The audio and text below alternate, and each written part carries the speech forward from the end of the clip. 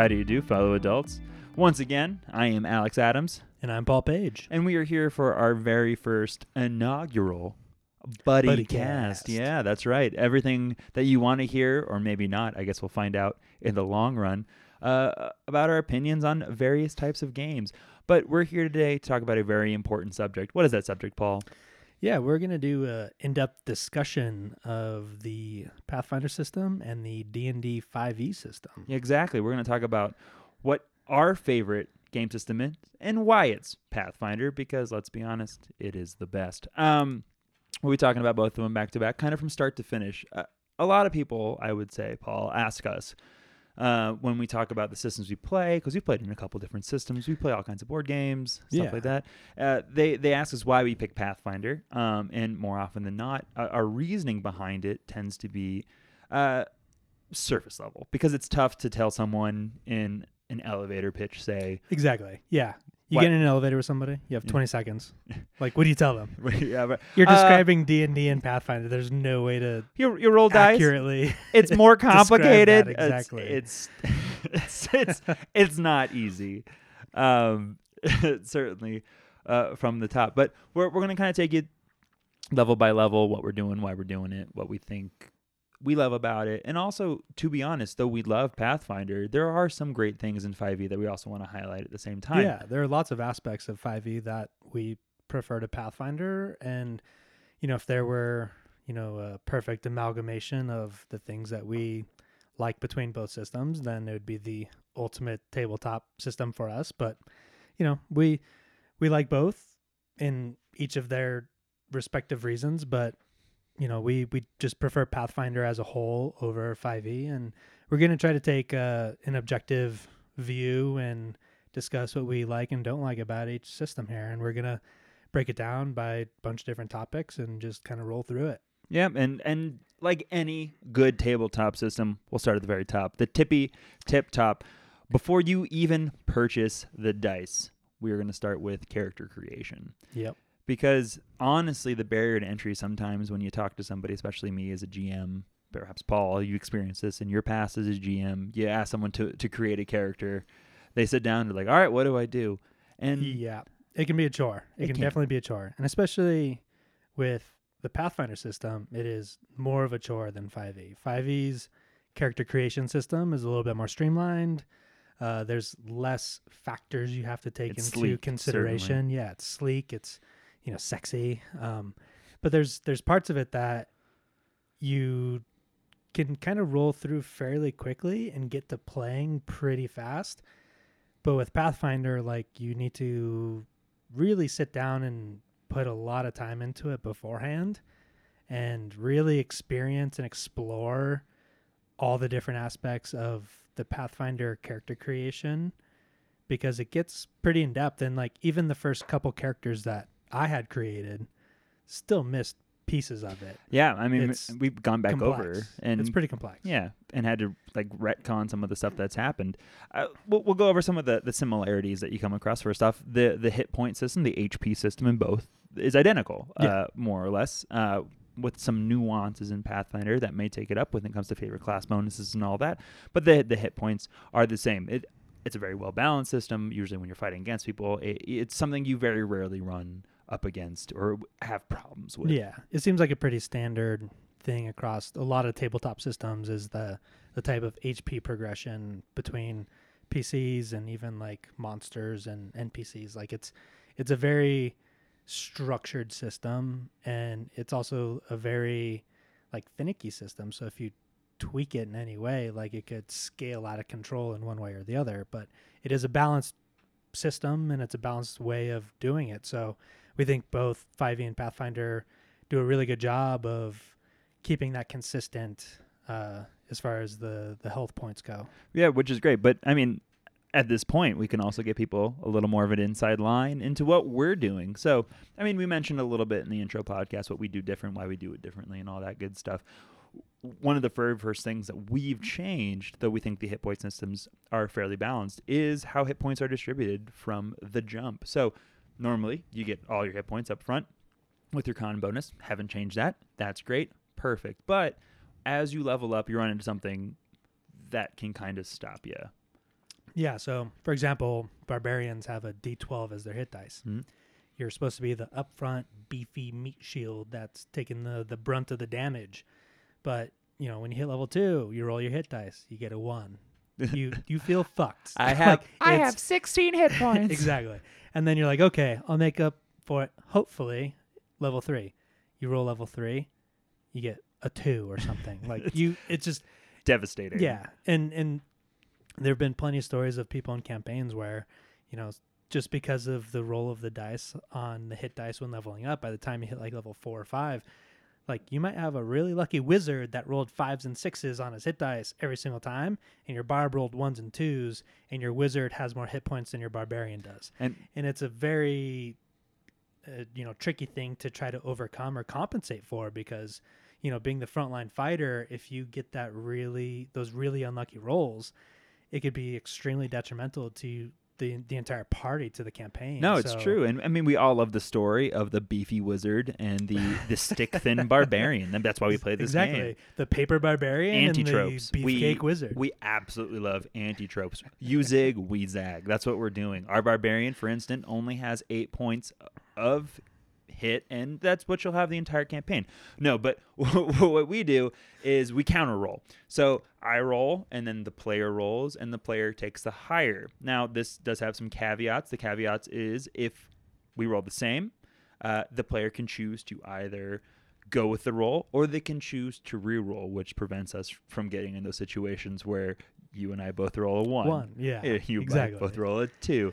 It's not great. It helps with the balance of the characters as they progress, because the way the game is built is assuming an overall average of your health points. Yeah. But no one takes those averages. We like to roll dice. That's why we're playing this game. We don't just sit there and stand for averages. Like, I don't think I want that 7 HP. I want that 12. That juicy 12. I'm going to roll that die, and I'm going to try to get that 12. And then I'm going to be upset when it is a 2. I'm going to be very angry till the next level. And then Which I is might end up being even more angry when I roll a 2 again. Perfect. But that's some great role play built into the barbarian. Exactly. As you slowly descend. That innate rage that just really gets away from you. I really prefer the method acting part of the barbarian. Right? Paul's really seemed upset the last couple rounds. Yeah, he's just really into his character. Also, he has, again, 12 hit points. Yeah. But that's something that you can play with both systems that we both really like. The next big thing that comes to the character creation side is the class abilities between the two systems. And again, just like with the HP, you actually don't see a lot of differences. There are nuances that are built in, but again, a paladin is a paladin, a monk is a monk. You see a lot of translation between the two systems where they have similar enough abilities to where, like, if you want to play that class here, or you want to play that class there, you're going to really encapsulate what they are doing, why they're doing it, and what you love about it. Yeah, you really get down to the meat and potatoes of what each class is, especially for the base classes. I mean, obviously Pathfinder with their occult classes and advanced classes and stuff like that, classes. They really start to get into a lot of interesting hybrid characters that Wizards of the Coast and 5e don't really dive deep into outside the base classes and the original Player's Handbook. But there's a lot of really good built-in just background into what each class is at its core, and especially between the base classes, like that's pretty consistent. So I mean, let's call a rock at this point. And the thing is, when you look at stuff, Paizo originally made Pathfinder on the 3.5 system. The 3.5 system then upgraded into the 4 and then the 5e system. And the reason that these things stood the test of time is because what people like. It's why they're there. It's what they're around. And that's why we play the game. Honestly, it's what makes things so much fun. But at the same time, you see these similarities and you're like, all right, that's fine. That means nothing between the two classes, between the two systems. Then we get into the next most important thing, I think. And that comes, I think, skill ranks. Because the differences between skill ranks tends to be a little bit of a night and day situation, wouldn't you say? Yes, definitely. When you create a character in 5e, you, depending on your class and your race and your background that you pick, you get a certain set number of skills that you can put points into to become proficient in. And once you set that at character creation, there's no way to change that. And there's no way to gain additional points outside of leveling up primary stats. And then outside of getting a higher proficiency, which just comes naturally as you level across all characters. I mean, I'd actually argue with you that you don't get any skill ranks in those things. I mean, you can choose. Trying to think, and I can't really think of any way outside of character creation that you get ranks in something. Yeah, you get to choose certain things. So you choose a background in 5e, and that background helps to further elucidate some of your class skills, say, and that class skill then adds your proficiency. But outside of that choosing of where your proficiency is like delineated, that's basically it. And then you have to wait until you get a 3 in proficiency, until you get a 4 in proficiency, until you get that comes at, like, you have a +2 to proficiency at first level, and then a +3 at 5th level, and then a +4 at 9th level. So it's every 4 levels you get an extra +1 to proficiency, but that only helps the skills you are proficient in. Yep. That doesn't help everything else. And then when you reach, I think it's 4th level, 8th level, and every 4 levels from there, you can add 2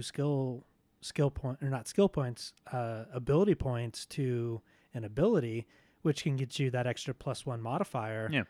But you have the very harsh choice of picking that versus a skill feat in D&D. And sometimes you might want a feat, but it's hard to give up those ability points. It's really difficult to give up those ability points. It's tough. And it's something that though 5e is a great system and it's a great for initial players that we will touch on again and again in this podcast. It's just that 5e has the problem of this feeling of stagnancy. When you're doing something, when you want to change, it comes at this very, very slow drip rate. Yeah. And you can't do much about it. But in Pathfinder, your skills are a completely separate system. Your class accrues a number of skills plus your intelligence modifier, or minus in some regards.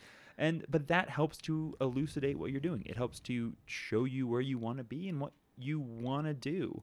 On top of that, with the initial brunt of 1st, 2nd, 3rd level, you also, whenever you add a skill point to a class skill, you get an additional bump. So you get immediately so much better at something. Yes. Essentially what that proficiency bonus is in 5e, you have that same sort of thing in Pathfinder, but it's called a class skill, as is being proficient in it in 5e. That +3 bump. And whatever class you pick in Pathfinder, they have a list of class skills, and whenever you put a skill rank into that skill, you get an immediate additional +3 to that skill. Well, only the first time, but yeah. Only the first time, yeah. So it's definitely, it's something that I focus on heavily when I create characters and when I move into leveling them up is I do whatever I can to place my skill ranks into class skills so that I can take advantage of that +3 bonus, because that's substantial. I mean, you get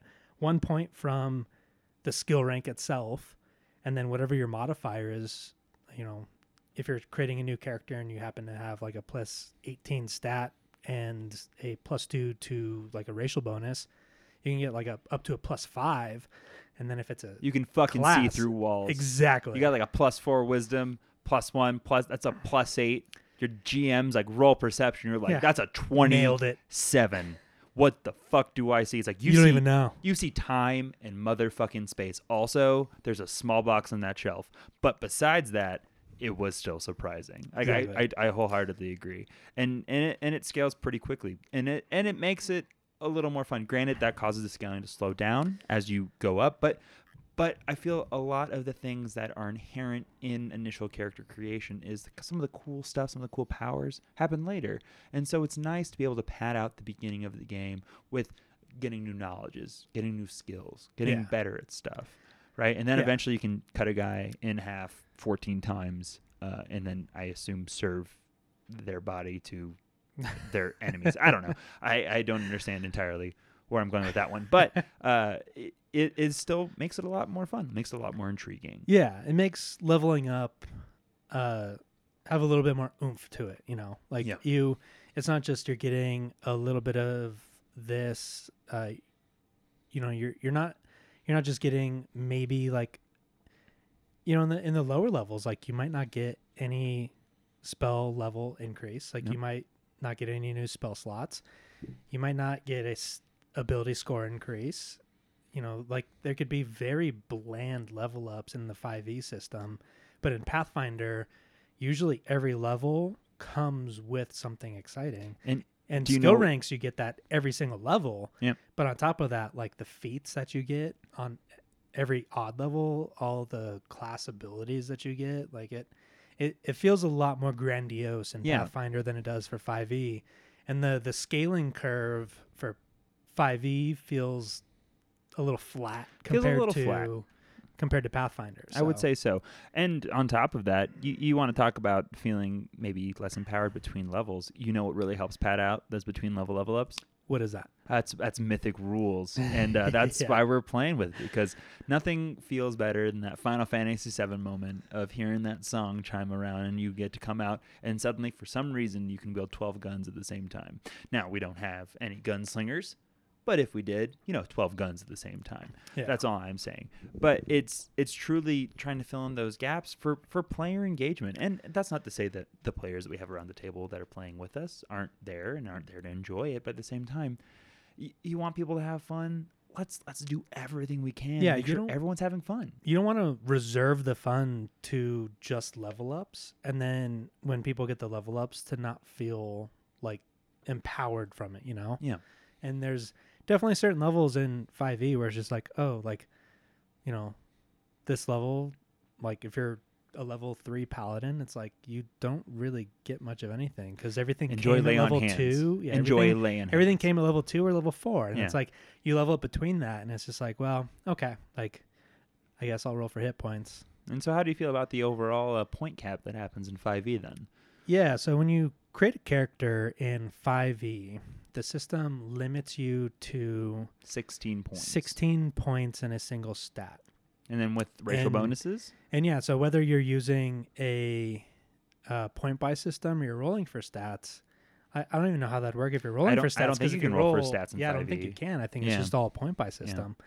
And so the most you can buy into an ability score is up to 16, and then the highest you can get to is an 18 with racial bonuses. But then D&D 5e limits a score to a maximum of 20 no matter what. Yeah. So when you hit level 4, like let's say you put 16 points into strength on your barbarian, and then you take a race that gives you another +2 to strength. So you're at 18. You hit level 4, you bump that up to 20. That's as high as you're ever going to go in strength. And even if you're playing a fighter class where like you get feats far more often, and those feats can always be switched for improvements for your stats and stuff. I mean, if I start, like you said, with the +18, I get to 20. That's it. Yeah. I'm there. You're there. Now, I'm moving very charismatic later. Yeah, when you hit level 8, then you can maybe put that in con to get a little beefier. Yeah.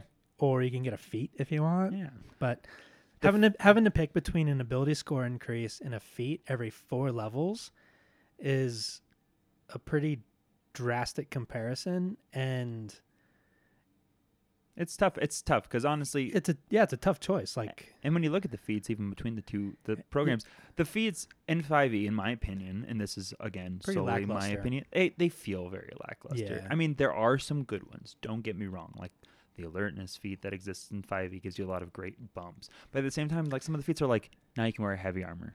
But they're very specific to specific classes and whether it is really good for that class or not. And it's like there's certain classes where feats just don't really do much, and you would much rather value that ability score increase. No, I want someone to fuck up my day with feats. I want to like come into the shop and be like, what are your feats? And someone's like, this. Yeah. And they just sit down. They just sit down. What are you? A fighter? Blah, blah, blah, blah, blah. Like it's exciting because, I mean, to put it in the words of my wife, it feels a little bit like, catalog shopping. Like you look at all these like amazing options and you don't feel that you're missing out as much as there's so much that you can do. Yeah. I feel like in 5e all too often, it is tough to justify taking a feat when taking a stat bump is that much better. Well, yeah, and the feats can be situational too. Yeah. And the stat bump is a static thing. So like you take more to dexterity, your AC goes up, your initiative goes up. That's a huge bump in everything you do combat wise. And especially if you're a dex based class, like that is massive. Yeah. But a lot of the feats are situational, and you may use them, you may not use them, but when you do use them, it's kind of just like, it's nice, thanks, thumbs up, but they just don't feel worth it to me to sacrifice that ability score for those feats. And before anyone yells at us, we understand that in Pathfinder, you cannot swap feats for stat bumps. We know there's a delineation between the two. But at the same time, just feats in Pathfinder are pretty great. Now, there are some limitations. Perhaps we'll get into those a little later.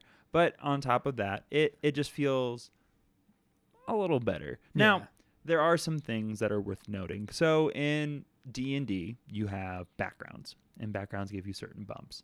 And in Pathfinder, the alternate is the traits. Yeah. So backgrounds tend to be, I'm not going to say one note, because you can build out your character to encompass that background to make you feel fully fledged and completely encompassing. But then traits can be taken from a number of backgrounds, be it where you're from, who you are, what you believe, all these like really cool things, or per our campaign as a mandatory from the campaign itself. What so you have to do. The traits are very specific in where they allow you to take them. So you have combat feats, you have racial feats, you have campaign feats, and you usually get 2 when you create a character. And once you pick those 2, that's all you get. But it's the equivalent of the background in 5e. But there's a little bit more flexibility with them, especially when it comes to story aspects. Because if you take campaign feats, it really helps solidify your character's background in that adventure path. And especially with Wrath of the Righteous that we're going to be running in our actual play section of this podcast, it turns into like a pretty incredible bump. And it's one of the few adventure paths that actually requires you to spend one of your 2 traits to take a campaign trait from the Wrath of the Righteous campaign, which is not mandatory in, I want to say, any of the other ones. I mean, yeah, but I haven't we've thumbed through them all. We've thumbed through a couple at the very least. Like we played Shattered Star. Like we played, not played, at least the very read into like Reigns of Winter, things like that. And they don't mandate these things. Now, as a GM that exists in the world, any good GM is trying to do an extra layer of GMing, and that's taking the characters around the table and folding them into the story. Being a party to the story is one thing. Being a part of the story is a whole different aspect. And I constantly work to take the backgrounds that I make my players write, almost sadistically, and I read all of them. I mean, I've had players give me 8-page backgrounds about their gnome rogues. I have read it page to page because people being passionate is something I get really excited about. But taking those stories can be tough to fold in sometimes. Getting an AP, like Wrath of the Righteous, that has some built-in aspects and built-in hooks already is super exciting because I can help build into the world your stories to an extra level. I'm going to work extra hard to make sure your backgrounds are also built in there, but innately there are events that exist that you get to be a part of, that you are attributed to, and that's awesome. And that's just not limited to Wrath of the Righteous. You can do it for any of the campaigns, and it's also kind of the mark of a good GM too, is to really engross the PCs into the storyline, and by pulling in their backstories is the best way to do that, especially because that's something that they spent time and invested emotion into, and that's the best way to do it. So no, it's completely important. But that I guess that forgoes a lot of the hoity-toity up top skills and feat stuff that Paul and I get pretty passionate about, because when you play this game enough, you realize that this minutia, though it seems overly litigious and you have to take some time doing it, it really is fun. But we'll go back into what people really have come here for, what people really want to do. You know what that is, Paul? What is that? That's combat. Because I feel between the two systems, that's going to be people come to play, people come to role play, but people come to play combat. Yeah, right? Definitely. And so I guess at the very top, the biggest difference between the two is going to be the action economy. And there's a lot attributed to the simplicity of the action economy that exists for 5e, because you get a couple things. You get a standard action, you get a move action, you get a reaction action, and you also get a bonus action. So you get all of those and all those four, and you can use them as you'd like. Reactions tend to be used outside of your combat, outside of your round, but those three, and it's easy because when you read rules, when you read spells, they tell you what you're doing, why you're doing it, and when you're doing it. Yeah, they're very cut and dry with the action economy and what you can and can't do in 5e. There doesn't seem to be a lot of gray area for it. Yeah. And that's nice. And it definitely streamlines combat quite a bit. But in Pathfinder, it's a little bit more complex. Yeah. And even though you have the same sort of standard action economy with a move action and a standard action, you also have a swift action, you have an immediate action, and then you have free actions. And free actions are generally limited to just like verbal things, talking to your party, cussing out the BBG, doing whatever you can. You stand there as a giant demon, being a giant demon. And we're going to mess your shit up. Was that a good role play? It wasn't. It wasn't. Yeah, it was terrible. But yeah, so those free actions are generally limited to kind of speaking to your party, speaking to the, if you share a common language with the enemy, whatever, you can talk to them. But it also allows you to roll like knowledge checks to see if you recall any information about what type of creature it is, weaknesses, strengths, what you should avoid doing or not doing. And thus we come to, I would say, our first big gripe with 5e as a system. Yeah. So in 5e, if you want to do these things, if you want to look at something real hard and figure out what it is, you have to take your entire standard action to do so. So your character, outside of maybe running somewhere for his move action, sits down, hunkers down, and thinks real hard if they know what a werewolf is. Yeah, for those 6 seconds that take place in a round, have I ever they're seen focusing somebody? really fucking hard on, have I seen this before? Do I know what it does? They're like, to spend your entire standard action to roll a knowledge check on if you recognize a creature or something is, I don't know, just it doesn't make sense in reality. And I don't know. I walked past a Subway once, and it took me like 14 seconds to realize I knew what a Subway was. Yeah. But I walk past the Subway, I'm like, oh, eat fresh, and I keep walking. All right, so clearly I'm built on 5e, and you're built on Pathfinder. But no, you're right. And it's... That was such a terrible analogy. It was Subway is the most prolific fast food chain in the world, even above McDonald's. Fun fact. Wow. But brought to you by Subway. Yeah, we're here to educate you. But it is a little frustrating because like your friends are being stabbed, they're being cursed, they're being thrown into pits, and you're like, is that a demon? Have I seen this guy before? Do I know what he does? And then you roll, and if you roll like a 2, yeah, you don't know. Yeah. And so your character spent the entire time going, scratching his head, being like, you know what? I haven't seen this before.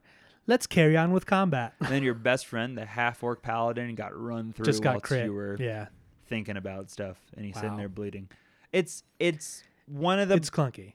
It's clunky. It's a very clunky way to use knowledge type skills in 5e. Well, these entire systems are built around immersion, and I believe immersion is the biggest thing that you can be doing.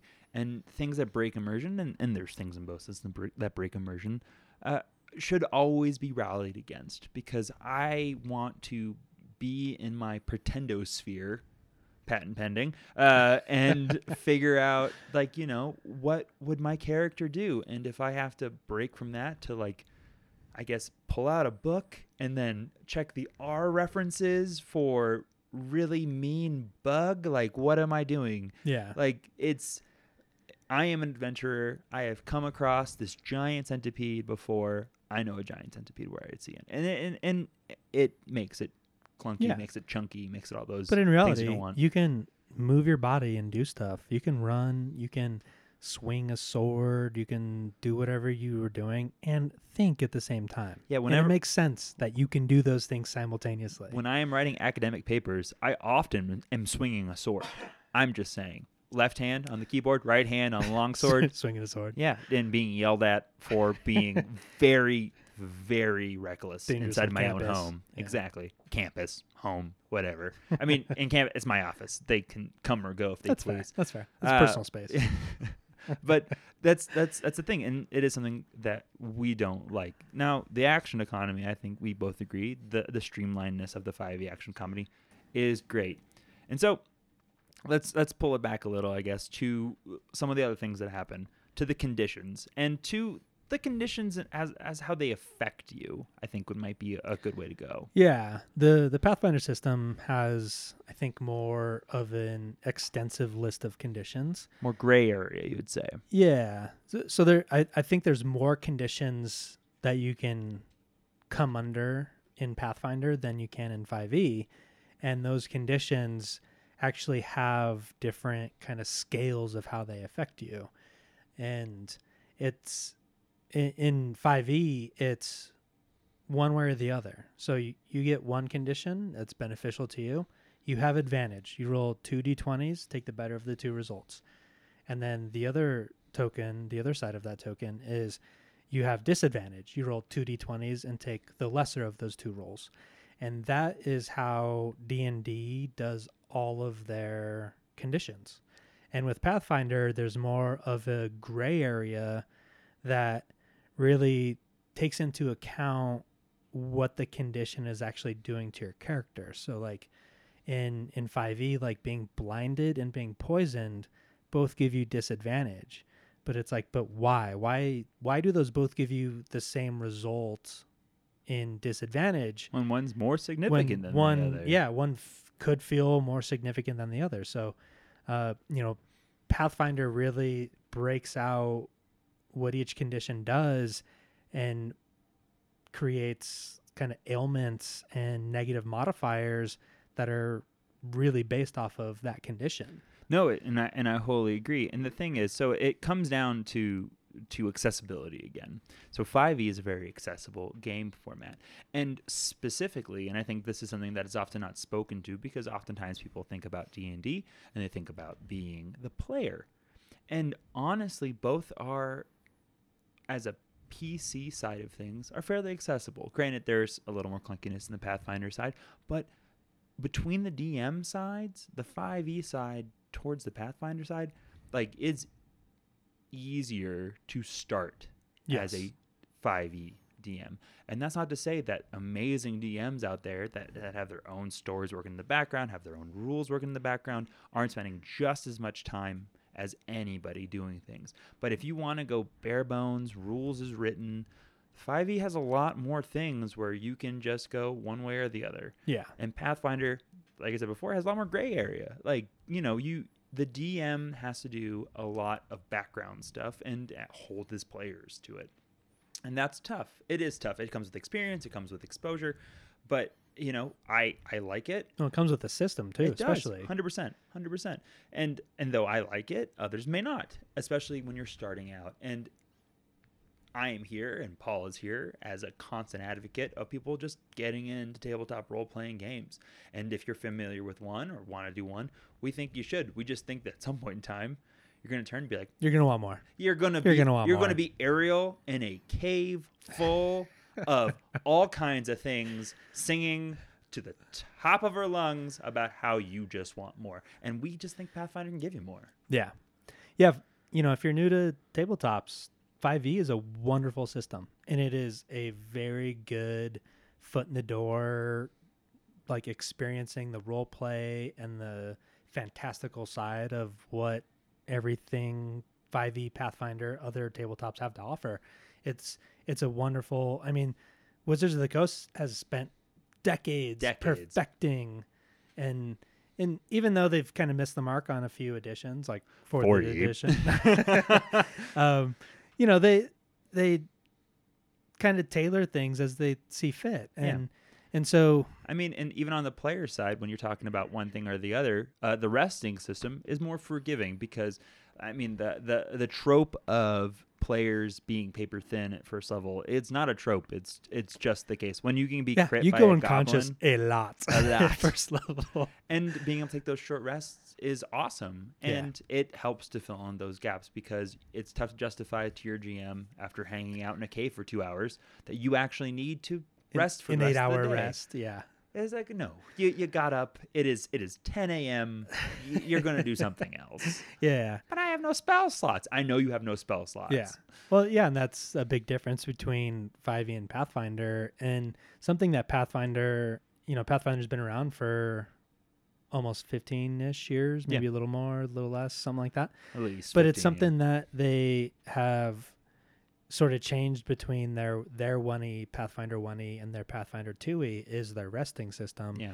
And in 1e, there's no short rest.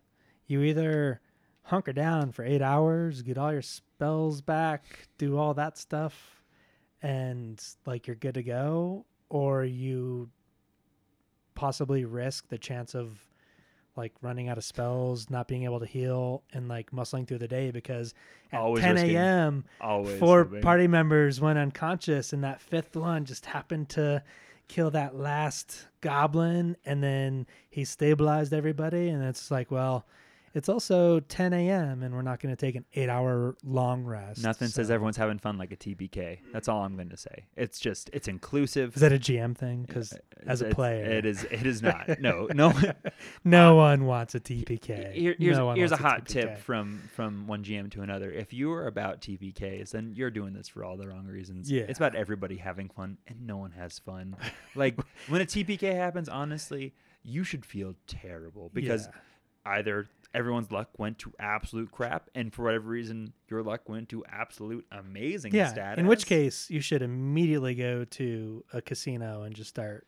That's right. We're endorsing gambling all of your money away solely based off of the results of a single. I mean, if you get a tabletop TPK, it might help you feel better if you go gamble and drink a little. But at the same time, I mean, there's the old trope of the GM screen saving your players. You control the action. If you have one person left with 1 HP, like maybe your players, it's clearly an encounter that they're not understanding because there's an invisible like wizard in the corner just like I do love my invisible wizards. Crazy shit at you. Tune into our first episode where 14 invisible wizards show up and just bombard people with fireball. I mean, glitter dust. Yeah, enjoy casting that enough where it affects all those wizards, all of my wizards.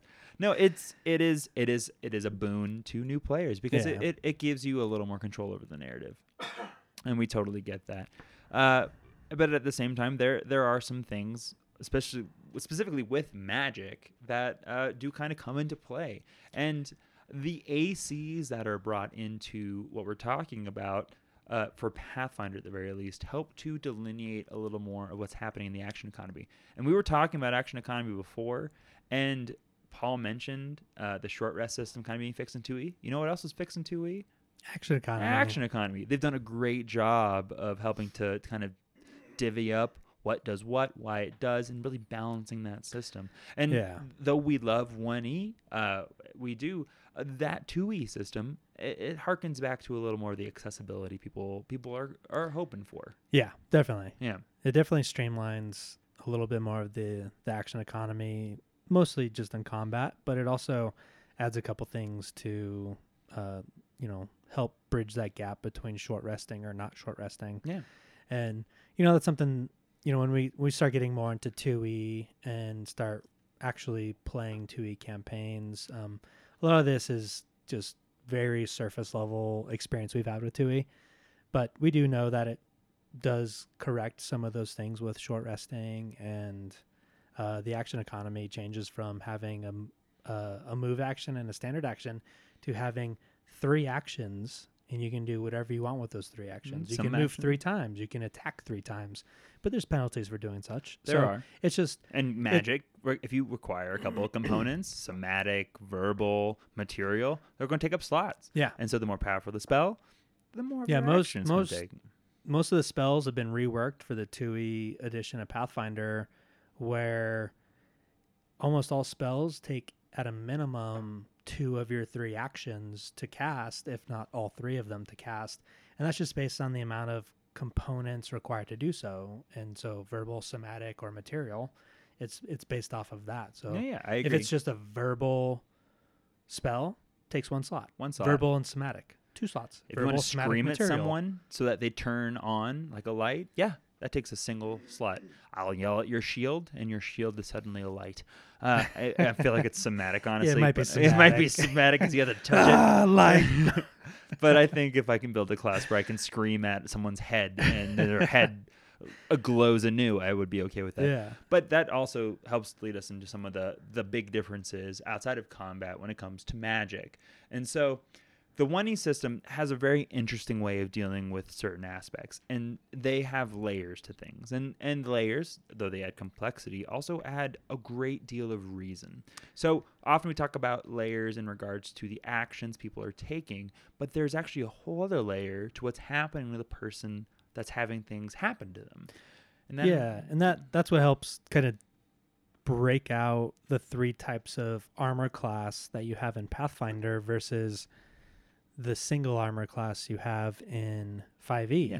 So in 5e, you just have 1 single AC or armor class, and that just tells you, did you get hit or not? That's it. Doesn't matter if it's a melee weapon or if you are watching. If they get a sneak attack on you and you're not paying attention, or if it's like a spell being cast on you. Across the board. Pathfinder does a really good job of breaking out those 3 armor classes. And it seems kind of daunting and complicated to people at the start. It was to me when I first started playing Pathfinder. But when you really understand what your flat-footed AC versus your normal AC versus your touch AC means, it starts to make a lot of sense. It's a single sentence to describe each one, which is what makes it so great. It's the flat-footed is they're unaware. Yeah. So they don't have a dex bonus. That's it. Like, you don't know what's going on, and someone cracks you on the back of the head with a big old sword. Yeah. And you you're can't like, use your swiftness, your dexterity to try to avoid that attack. And then you have your normal AC, and your normal AC is someone's coming at you.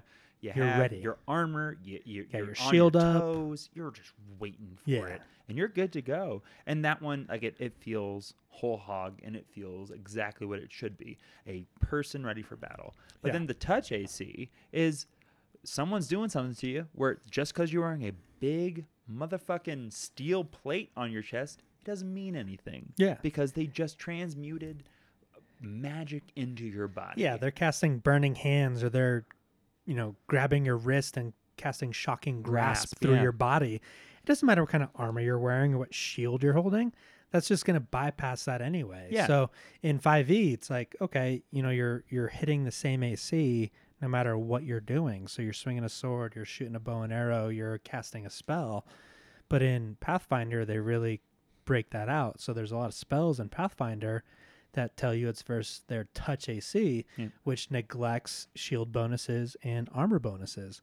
And, that's a beautiful thing because it helps with the realism of combat. It makes sense. Though, like Paul said, it is more complex at the top. When you lay it out in front of you, it makes sense. It's like the gray areas, all the different conditions we're talking about. When you speak about it, when you speak to it, it makes sense. It takes a little more forethought, and it takes a little more, understanding behind what's going on. But at the same time, it just feels a little more like how the world would react to something. Exactly. Yeah. And, if you're reading through the cool rule book and you're reading the rules as written, and you're seeing like these formulas where it's 10 plus dexterity modifier plus size modifier plus natural armor plus dodge bonus plus shield bonus plus armor bonus. It's like that can be really daunting. But then when you actually math is daunting. That's why we have 4 engineers on this goddamn podcast. But yeah, like when you read those like formulas and you're trying to memorize like, okay, these formulas, blah, blah, blah. But when you really think about like the core concept of them, they start to make sense. It's like, if you're caught flat-footed, you're caught unaware, you're not going to have your like your dexterity, your swiftness about you. And so if you're flat-footed, that's what you lose being flat-footed.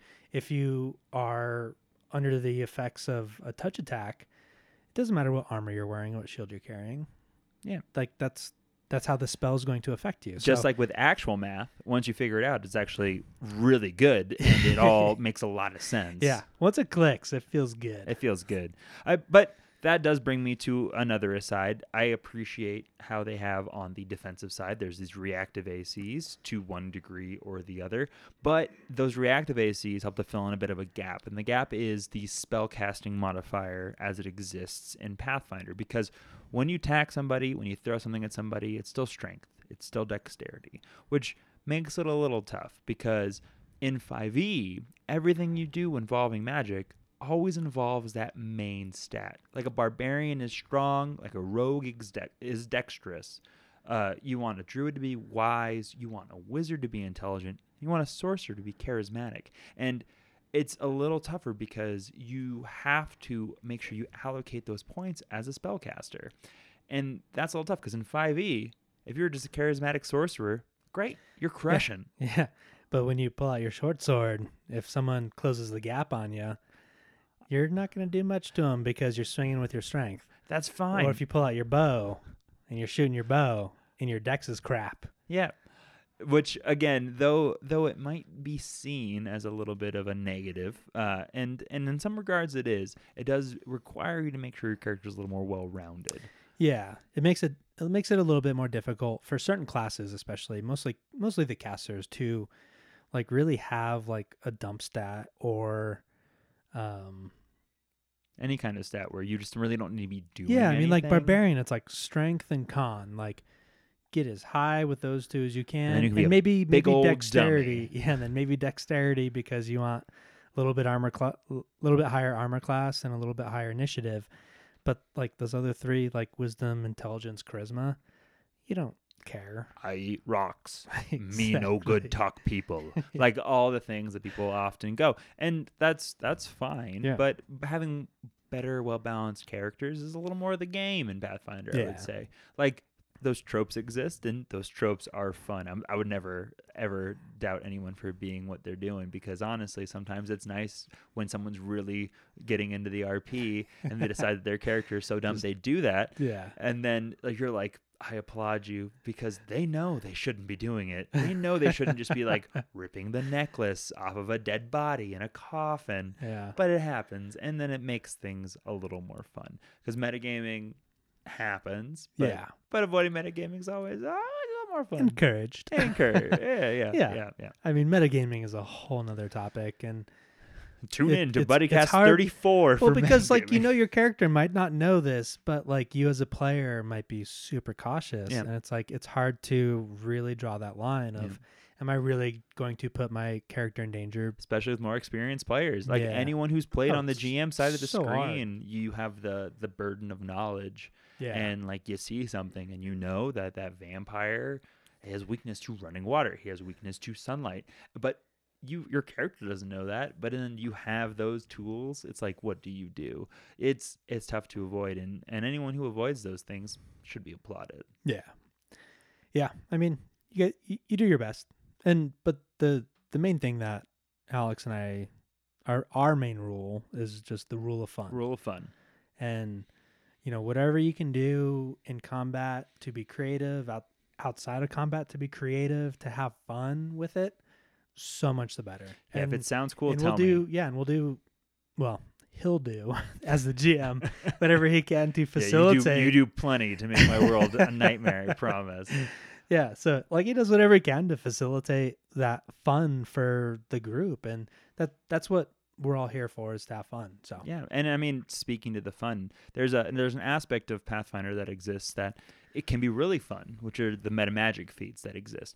Now it adds this additional layer to when you were playing a true spellcaster, you feel like, if only because you have to do all the studying yourself, like you have truly gone through the training, and like you can make hungry pits. You can like cast mage armor on yourself and others. You can extend an aura of life bubble. Like you feel like someone who is an all-powerful magic wielder, and that's amazing. But at the same time, it can cause this feeling of overwhelmed person, I guess. Yeah. That exists, that people like they look at and they go, "Oh, I can't do that." But you know what the great thing about Pathfinder is, Paul? Yeah, those meta magic feats. They add like another layer of Complexity. Yeah, I was gonna say fantasticalness, Yeah. but that is That's not a word. No, that's not a word.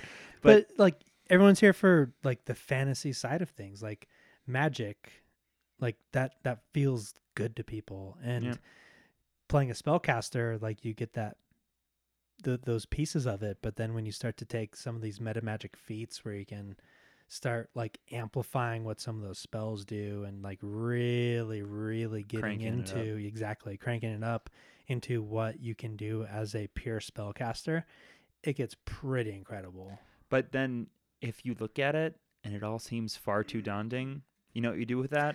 You don't have to fucking do it. You don't have to do it. You don't have to fucking do it. That's the great thing about Pathfinders. Like, yes, there are lots of rules. There are lots of books for like advanced classes. Like if you listen to our intro, we talk about there's advanced classes, advanced races, like the Inner Sea Guide. There's like all these things. Multitude, like advanced equipment, advanced magic. And if you want to do it, you can incorporate that into your campaigns. But if you don't, you don't have to. Then don't. You don't have to. You don't have to. But yeah, like, you know, like I mentioned earlier, what we are trying to do with this and what we mentioned in the intro is like, we're just taking everything Paizo has to offer and making like this ultimate campaign out of it. And we're excited about that. That's our bread and butter. You guys don't have to be excited about that. You guys don't even have to play Pathfinder. You know, that's just our preference. But yeah. And honestly, the whole reason that we're here is because we just think that there's, especially with Pathfinder in general, there's just so much potential for fun. And on top of that, the complexity of it, the meta magic feats is complex. They also give you a wealth of spells that you can use.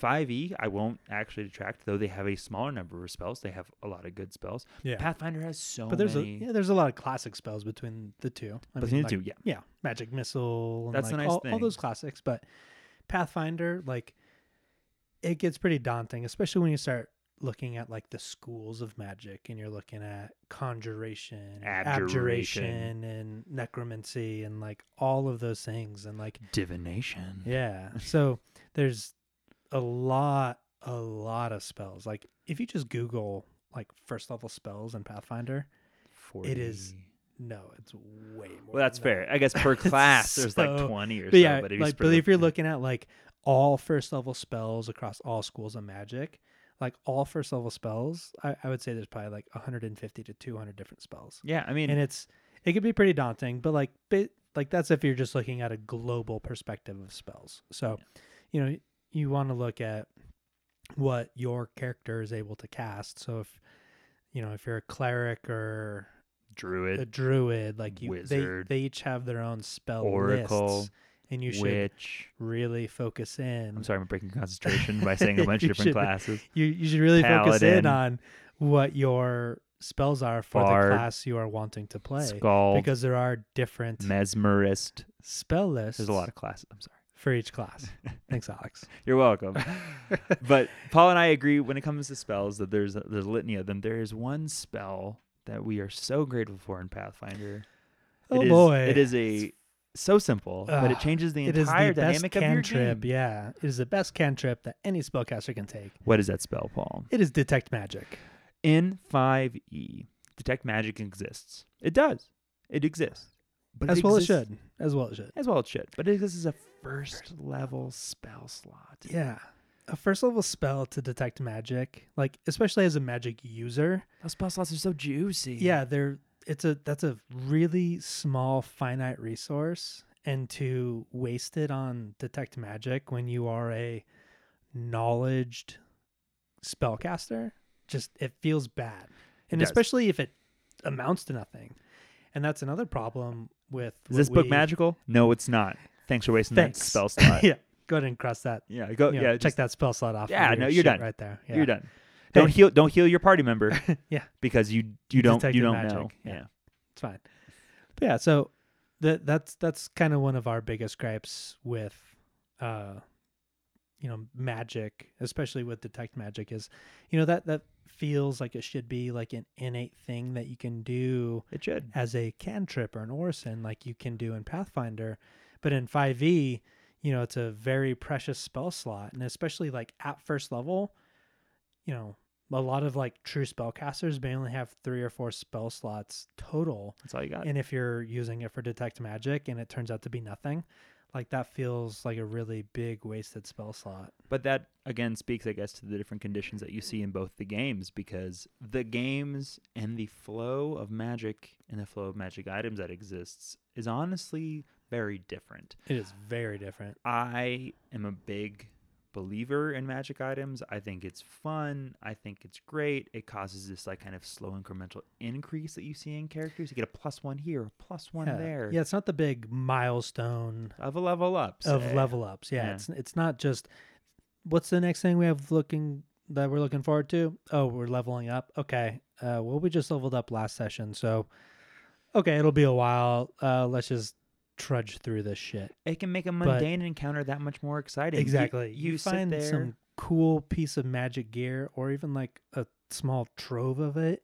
It makes a massive difference to, like, coming from a mainly PC. Like, it makes a big difference to your mentality. Like, you're excited. You're like, hey, we see this like crazy encounter coming up, and it's just like in the back of your mind, you're like, what kind of cool shit are we gonna get from this guy? And that's what's cool, because honestly, like, things seem mundane at first. You face a giant snake in a cave and it's not a big deal, then bam, +1 natural armor bonus, and then everyone is vying, rolling, clawing for this thing. And at first it didn't seem like a big deal, and it makes everything a little more important, everything a little more exciting. And that's what I like about Pathfinder, because there's a lot of literature on 5e that exists, a lot of opinions that exist out there about the flow of magical items in games, and most people agree that the flow of magical items in 5e games should be less. Yeah, in 5e games, they should have less magical items, and it doesn't feel great to me. Yeah, it feels like normal people doing normal things, and they might find something special here or there. It doesn't breed that fantastical side of things that, and we're all here to be fantastical. Yeah, like, man. We're jumping into that imagination sphere or whatever you called it earlier. Patent pending. I don't remember. Imagisphere? That's a good question. Yeah, but yeah, like, we're all here to play fantasy, like, right. If I'm a 300-year-old elf, I don't want to be told that I can't have like a speaking bow that enables like lightning strikes every single time I shoot every it. time you draw the drawstring back, like a magical bolt appears. Like, that's awesome. And that's what I want. Yeah. And some people want to play a little more to the more realistic side, maybe the more low fantasy side, and that's cool too. I mean, like, I love Lord of the Rings, and by all technical standpoints, Lord of the Rings is pretty low fantasy. Yeah, it's like there's like one magical item and it makes you invisible. Like, but then crazy invisible creatures come after you. Yeah, well, they're not invisible. They're actually ring wraiths, and I'll get into the deep lore of how they existed as the soul. Stay tuned for Buddycast Lord of the Rings. It's mostly just me talking to Paul about my reading of the Silmarillion and how the different wizards that exist are much more important than you might think they are, regardless. But that world can be so much fun, and I don't take away from it. But I'm a guy that sits down and I really do want to like put on shoes that make you fly. Yeah, and that sounds cool. I mean, like, you get to go from level 1 to level 3 in D&D. Maybe get a magic item or 2. Maybe, possibly, probably if you're lucky. Not. Yeah, if you're really lucky in like a high fantasy type setting. Depends on the adventure path you're playing, of course. Yep.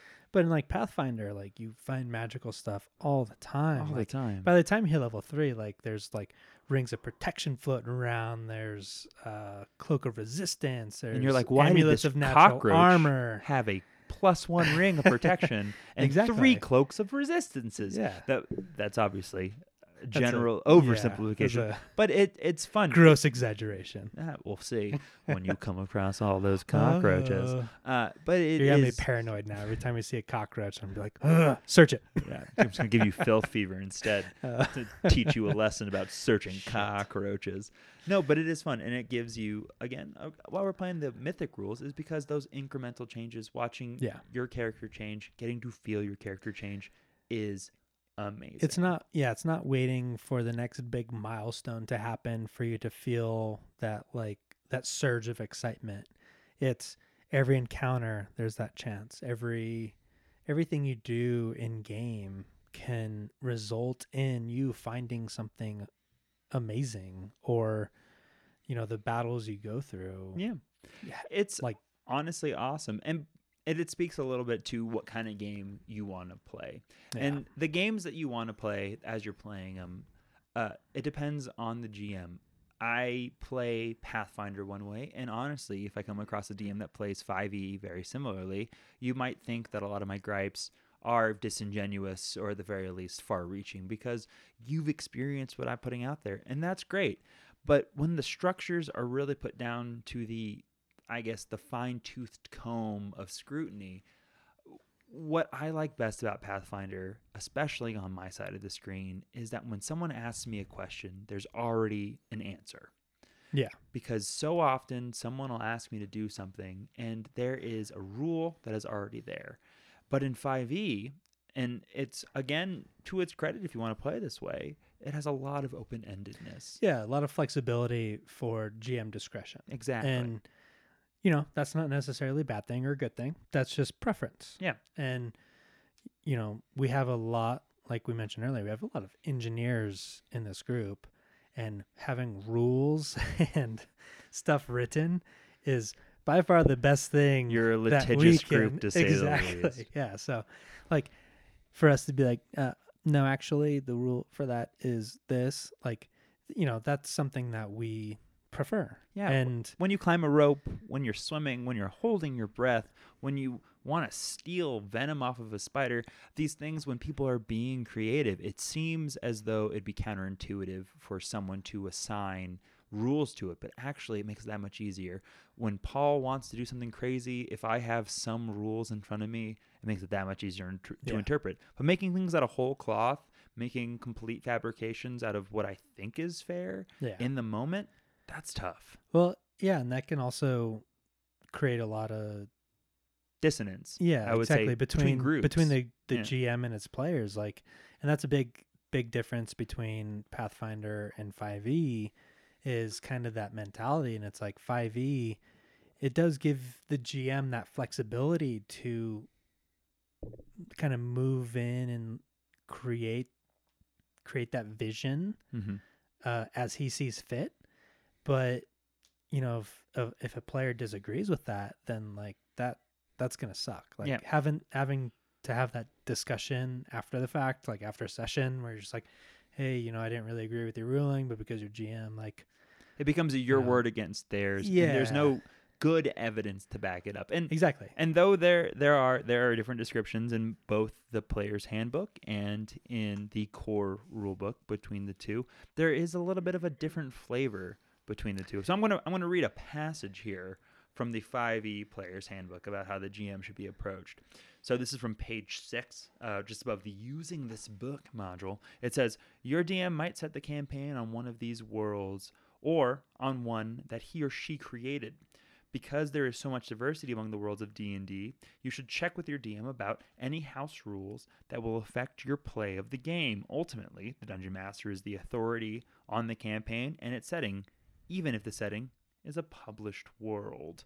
And why don't you go ahead and read that one from the Pathfinder core rulebook? Yeah, so while Alex has the 5e player's handbook in front of me, I have the Pathfinder core rulebook in front of me.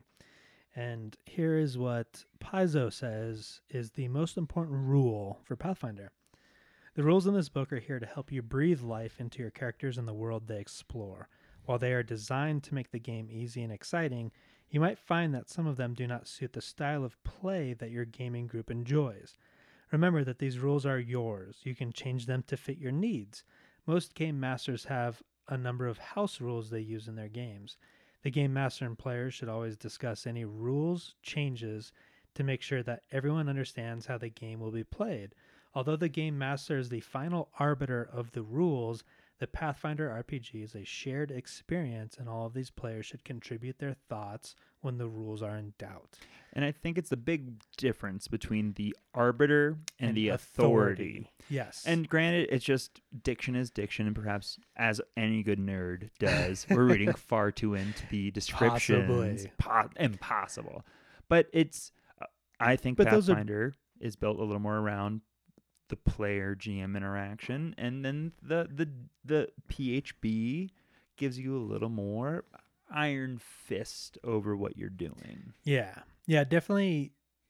The D&D 5e Player's Handbook emphasizes, I think, is probably the right word. Yeah. The GM's discretion and, like they said, the authority of the GM as to how they want to rule their game.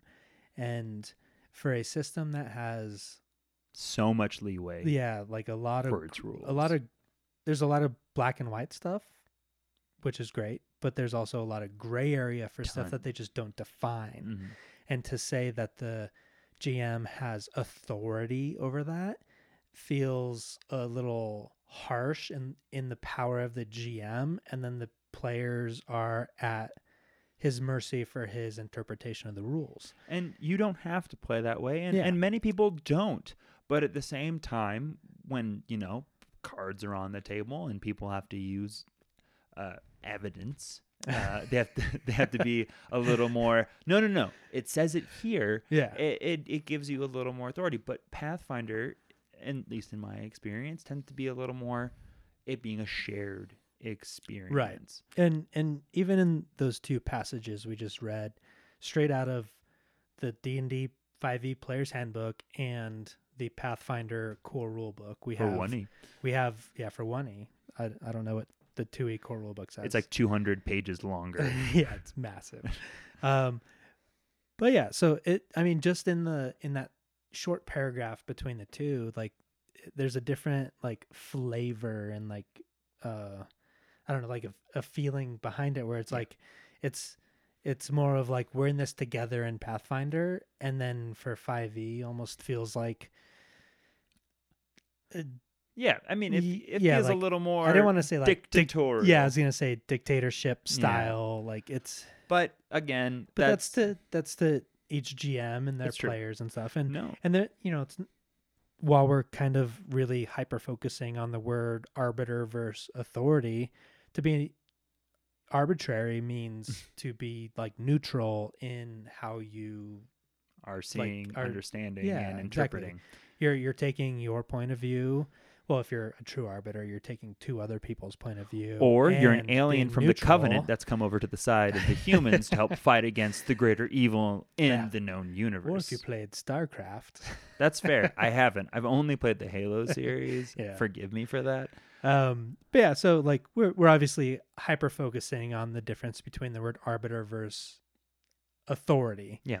But I mean, both of the rule books do say like the GM and the players need to sit down and discuss what rules they want to incorporate into their campaign. They do. And that is the ultimate thing that, you can play a more rule heavy version of 5e if you want to, like, which is what 3.5 was all about. Yeah. And that's what Pathfinder was originally built off of, was the 3.5 D&D system. So it's all great.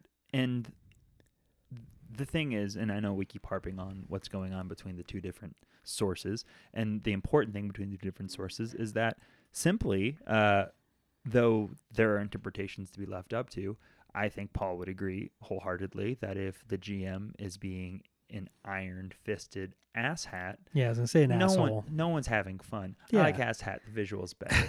We're in an audio medium now. It's important to really get that across. But there's more than just rules involved between the two systems, because again, with the GMs, you got a good GM, you got a good GM. Yeah. And that's awesome. But the bare bones of the rules is great. But you know what's even better than that?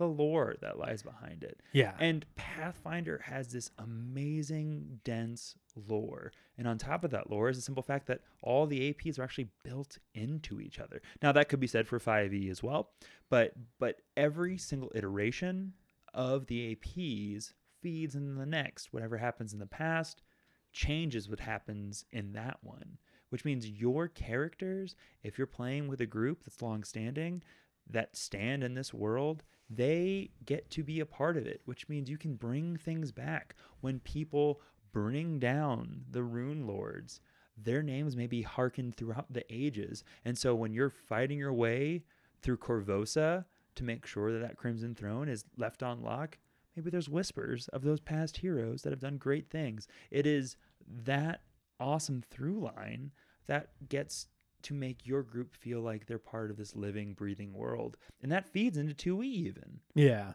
Yeah. And, you know, that's it. It's a big thing with a lot of fantasy in general, is having that lore behind it, and not just taking a snip from this long timeline of whatever this world is, but kind of using those threads of the story to tie each piece of it together. And that's what makes, you know, like great trilogies, great movies, great books, all of that. And Pathfinder and Paizo have done a great job with making sure that they created this world that has a timeline, and the adventure paths that they write all take place during certain parts of that timeline. So if you play an adventure path that's later on in the timeline, the stuff that happened previous shaped how that adventure path is set.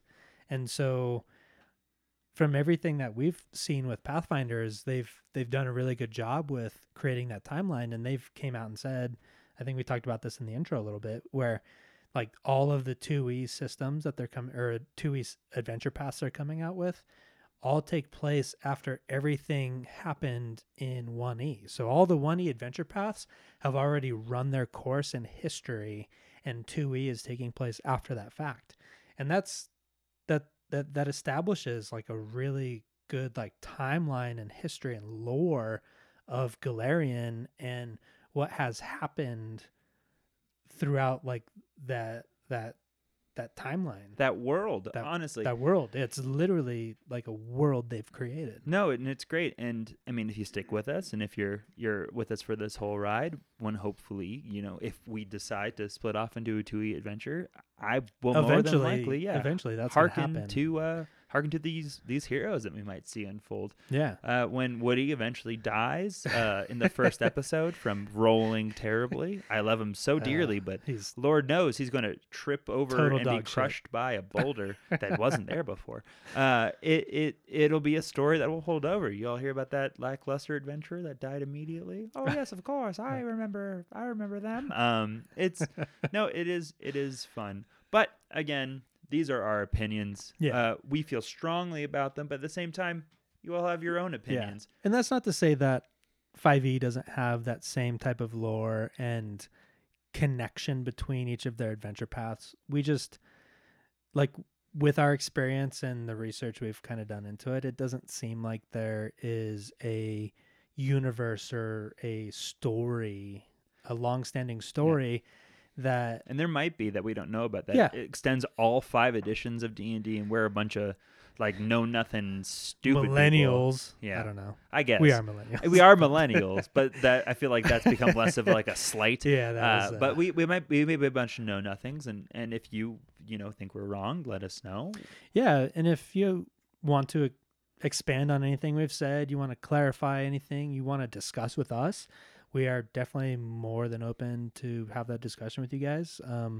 We'll be linking our social media in this podcast, so check that out and hit us up. Yeah, post, send us messages, and we'll do our best to respond and address everyone's questions and comments. The whole reason we love doing this is because we love like the discussion, the lore, the fun of it, and we, this isn't to detract anyone from any one system or the other. This is just opinions. It's opinions. Strong, exactly. nerdy opinions. Yeah, so it's our opinions in the matter. But talk to us, reach out to us. We're always happy to be here. But as always, be good, be kind, and never stop adventuring. Exactly. We'll see you guys next time. Bye.